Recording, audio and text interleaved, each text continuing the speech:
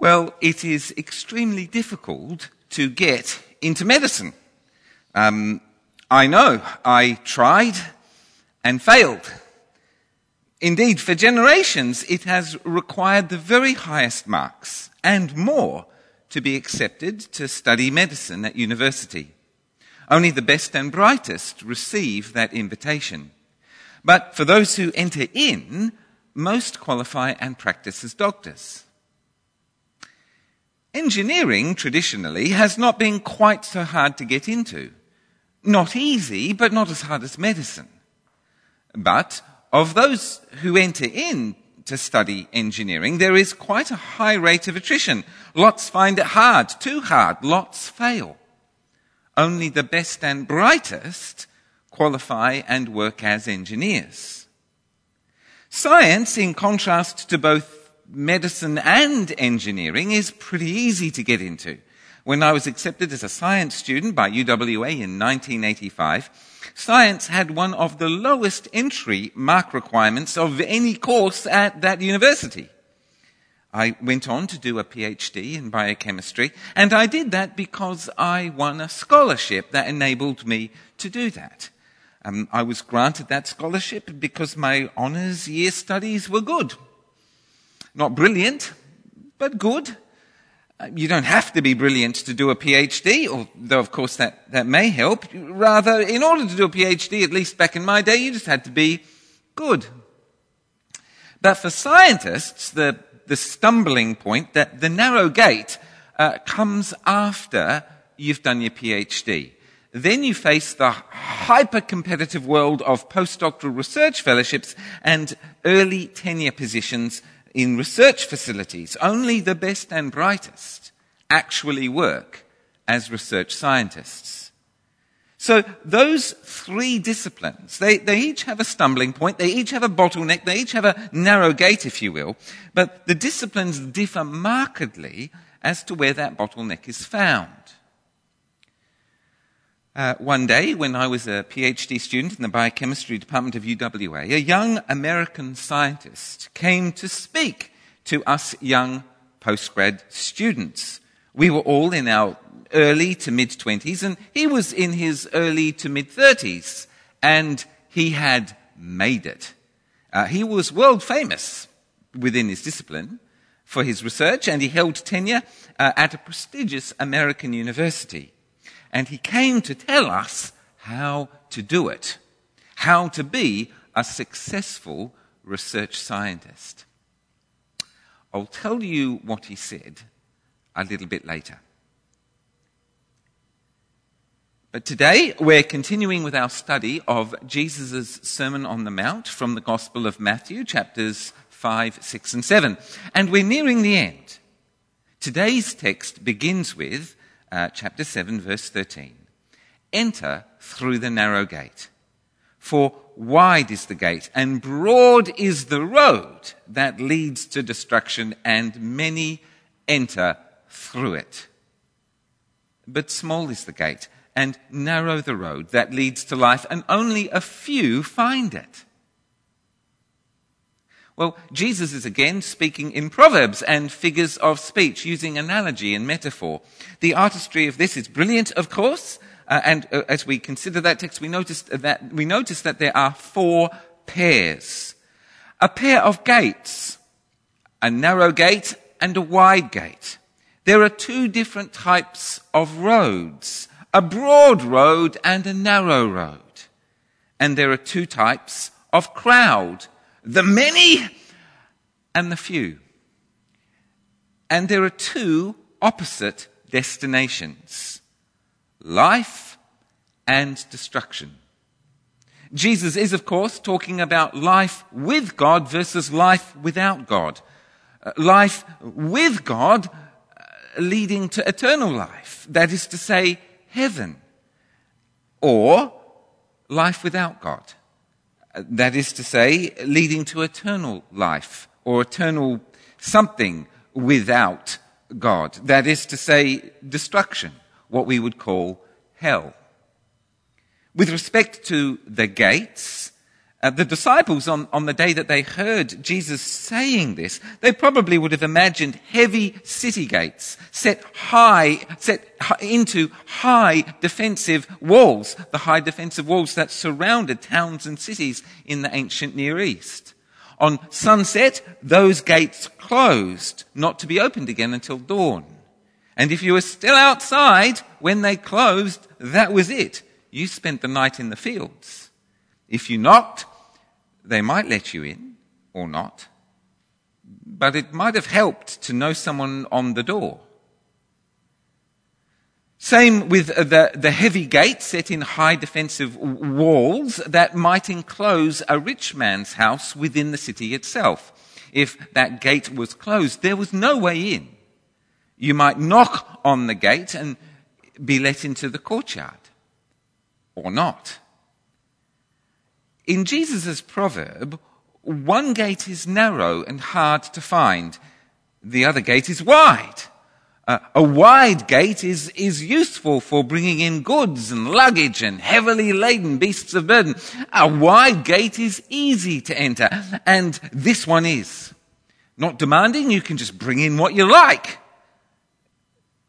The other gate is narrow, not useful. You may have to jettison a lot in order to squeeze through. It is not easy to find. It is easy to dismiss. After all, who wants to squeeze through a hole in the wall as a way of getting in? That's very demeaning, very embarrassing. Just with the gates, so too with the roads. The broad road has precious few boundaries. All kinds of vehicles might be found on it. It is a multi-lane highway, and you can weave and swerve all you like. But the narrow way has tight and restrictive boundaries. The slightest course deviation, you're off. A variation either to the left or to the right, and you're simply just no longer on the road at all. You might have struggled even finding it again. Do the disciples know what Jesus is talking about? Of course they do, because the Old Testament has furnished them with a rich heritage of thoughts and imagery relating precisely to these things.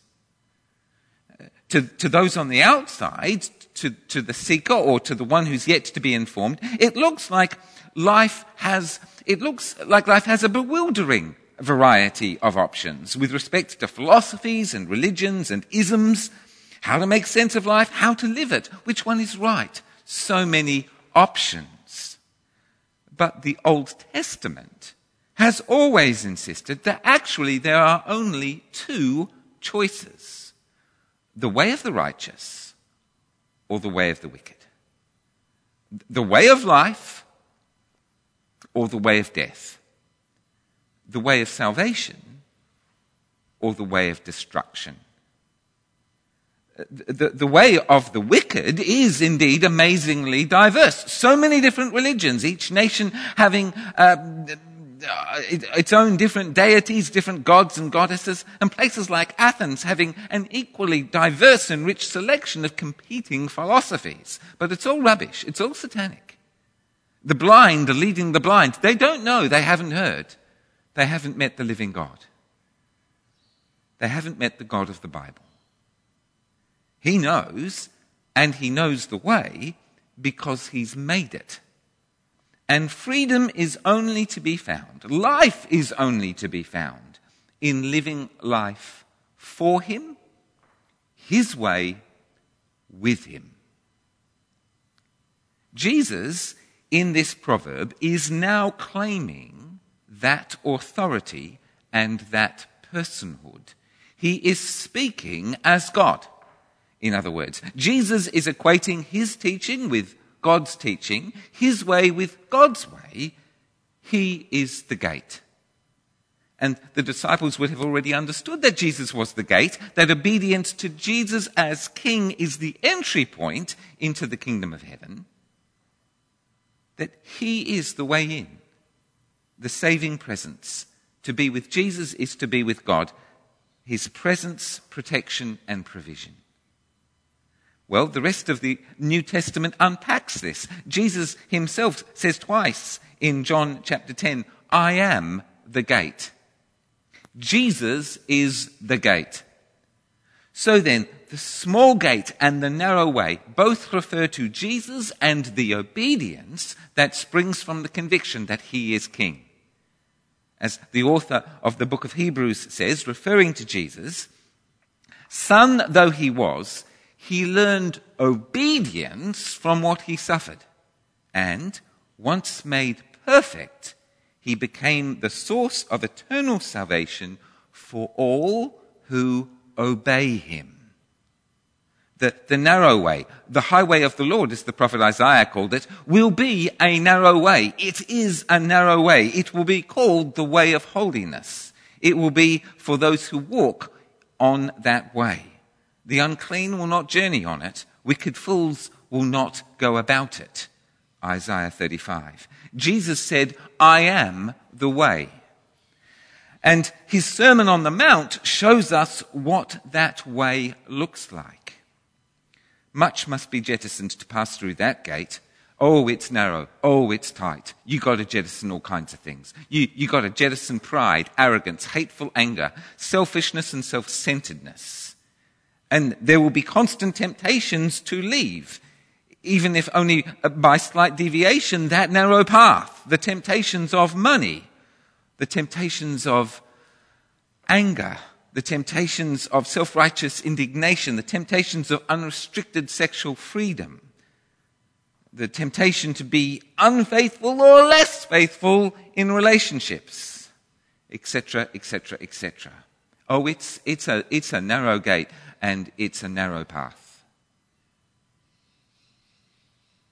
Well, one of the things that the figure of speech teaches is that most people are going to hell, a place of eternal, conscious torment that Jesus routinely referred to as fire.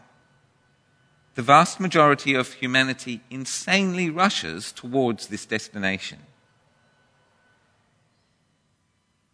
It is helpful, I think, to look at a place in Luke's Gospel where Jesus uses similar words. It is helpful because in that context, Jesus uses similar words in response to a direct question. He doesn't actually answer the questioner directly, but he does tell the inquirer what he needs to know.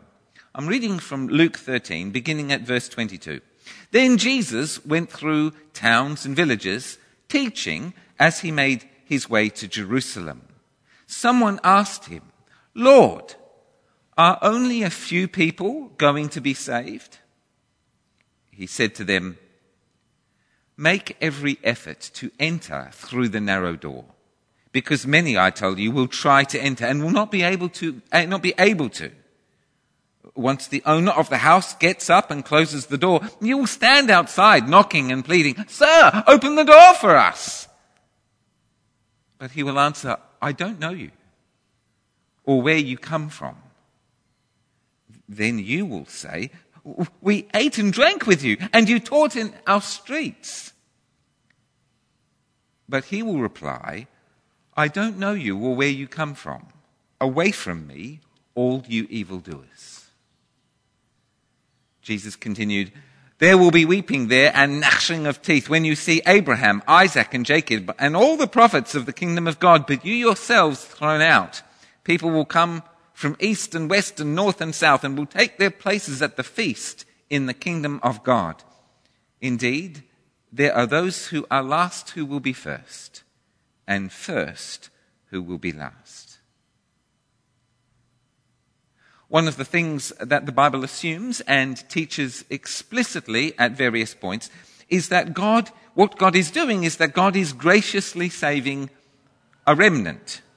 That is to say, God is graciously saving a tiny fraction of humanity. This is gracious because all of humanity has rebelled against him. We are all implicated in that rebellion.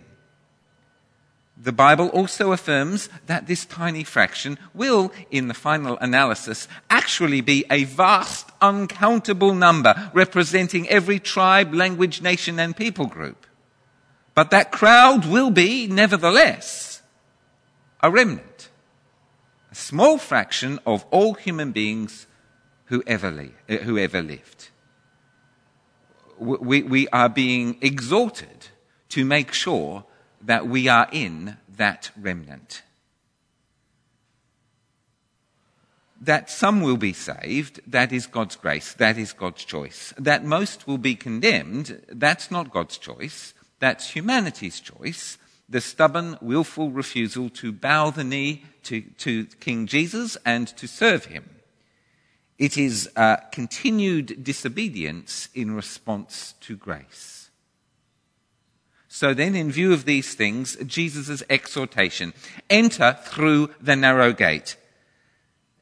Jesus and the obedience that comes from the conviction that he is king, that is the gate, that is the way, that is the path.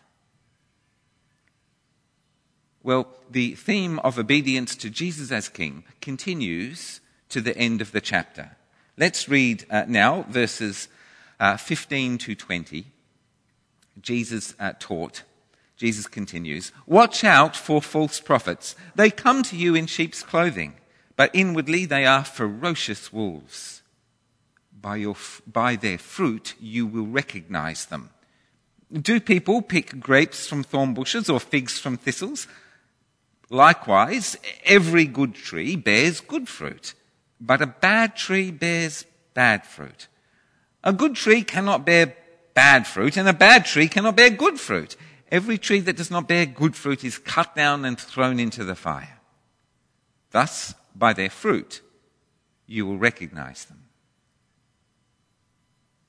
The Old Testament meaning of the word prophet, loosely, a prophet is someone who speaks on God's behalf. And in the ancient world in general, the word prophet actually simply meant expert. You can have, therefore, in everyday speech of that day, you can have, say, for example, a prophet of gardening. Simply means an acknowledged expert in gardening. Well, the Old Testament has a lot to say about false prophets. For centuries, false prophets outnumbered real prophets, possibly 100 to 1. False prophets were people who essentially spoke in the name of the Lord, but just told their audience, whether that audience was the king and his court or the people in the marketplace, they just told the audience whatever it was that the audience wanted to hear. Their motivations were simple enough.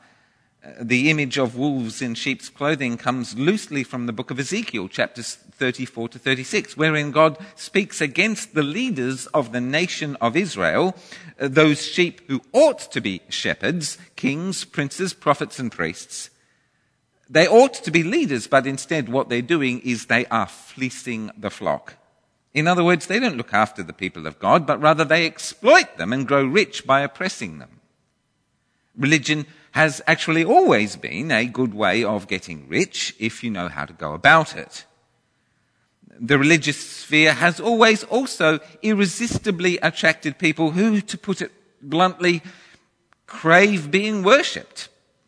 People who must have followers. They crave being in authority, and they get just one heck of a kick out of being obeyed.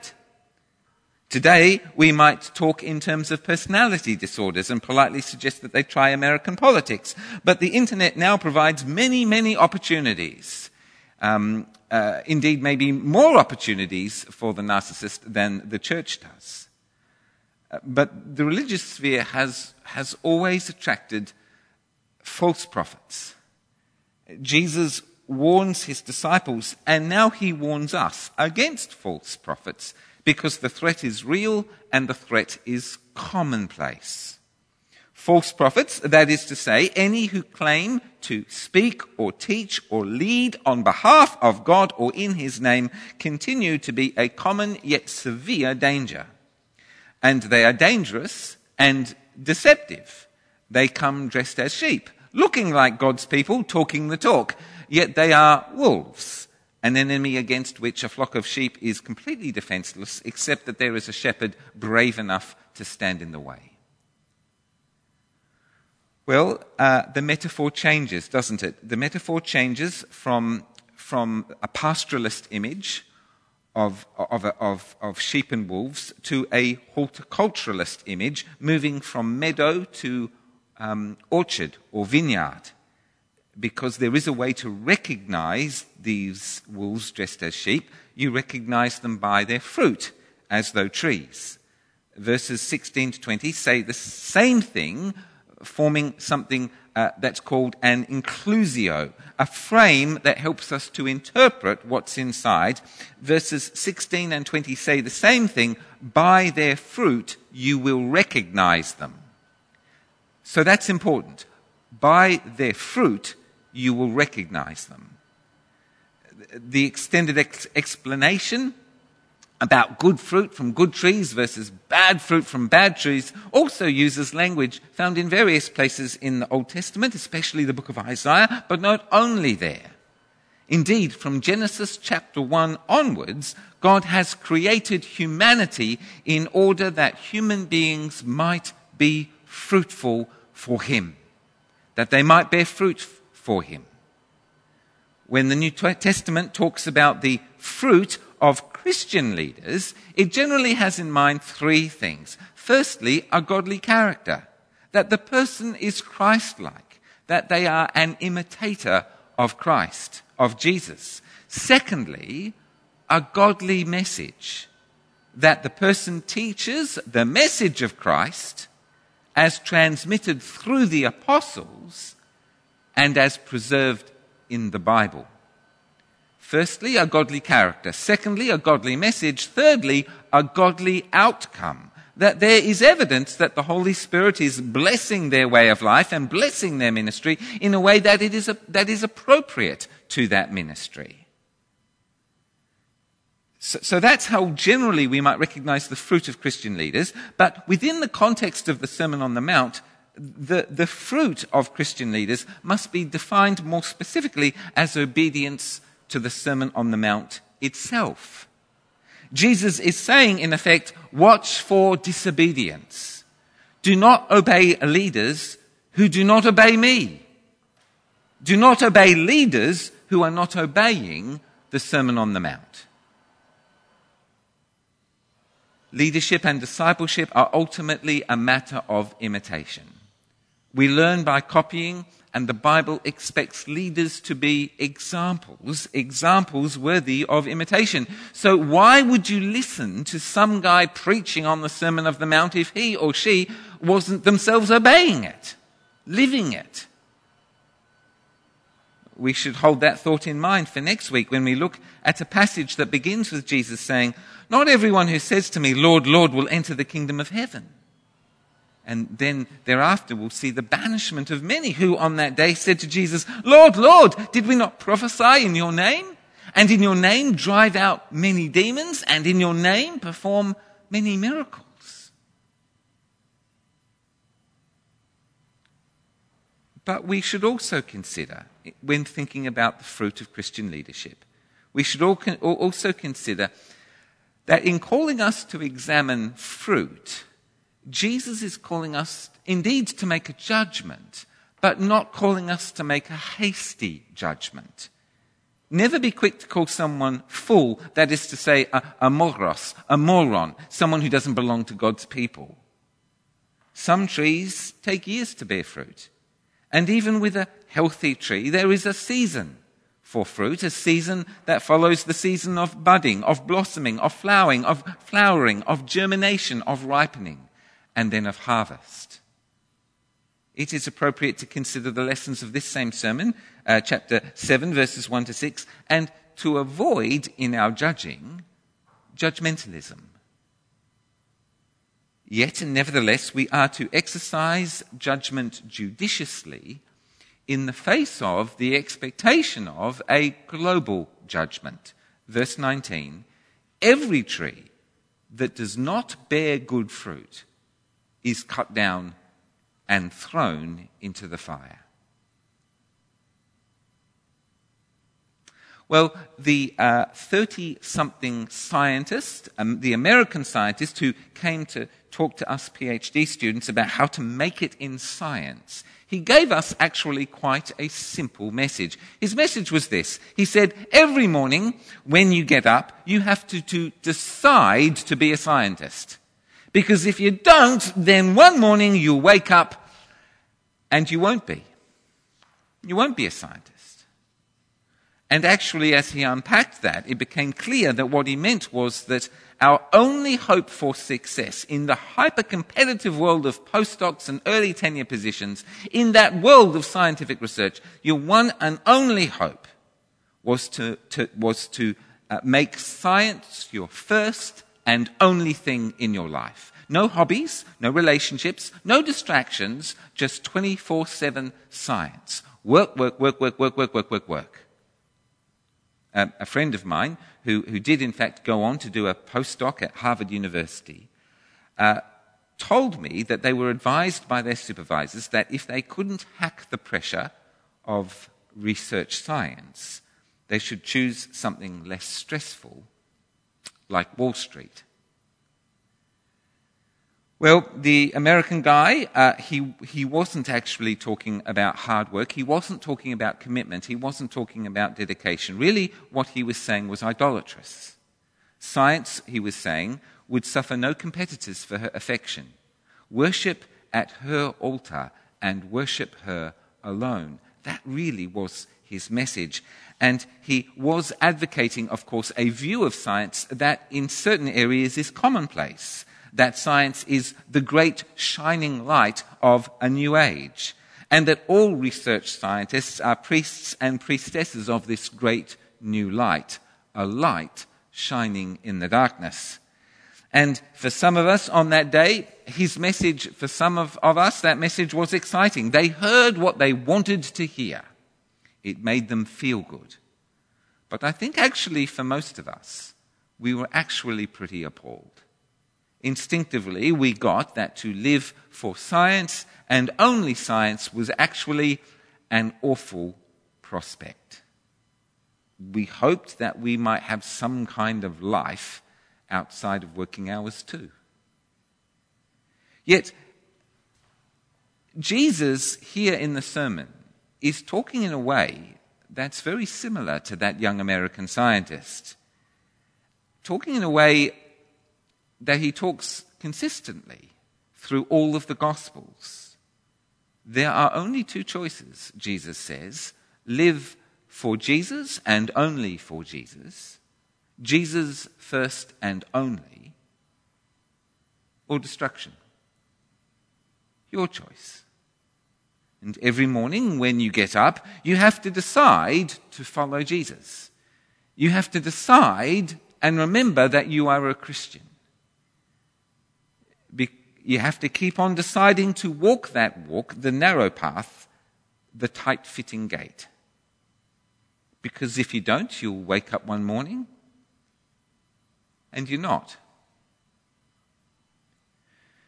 The idea that there is only really a choice between two, Jesus and everything else, is anathema to the unregenerate mind. It's hideous. It's evil to those on the outside. No, they say. No, there is a vast mega market of religions, ideas, philosophies, and isms to choose from. I can mix and match. I can grab a selection. I can take what works for me. But for those who are being saved, we know it's all rubbish. Jesus and Jesus alone is perfect freedom. And everything else is slavery. After all, he is the good shepherd, the one who didn't run away, the one who gave his life for the sheep in order that they might have life and life in its fullness. To the God and Father of our Lord Jesus Christ be glory and honor forever and ever. And in Christ's name we pray. Amen.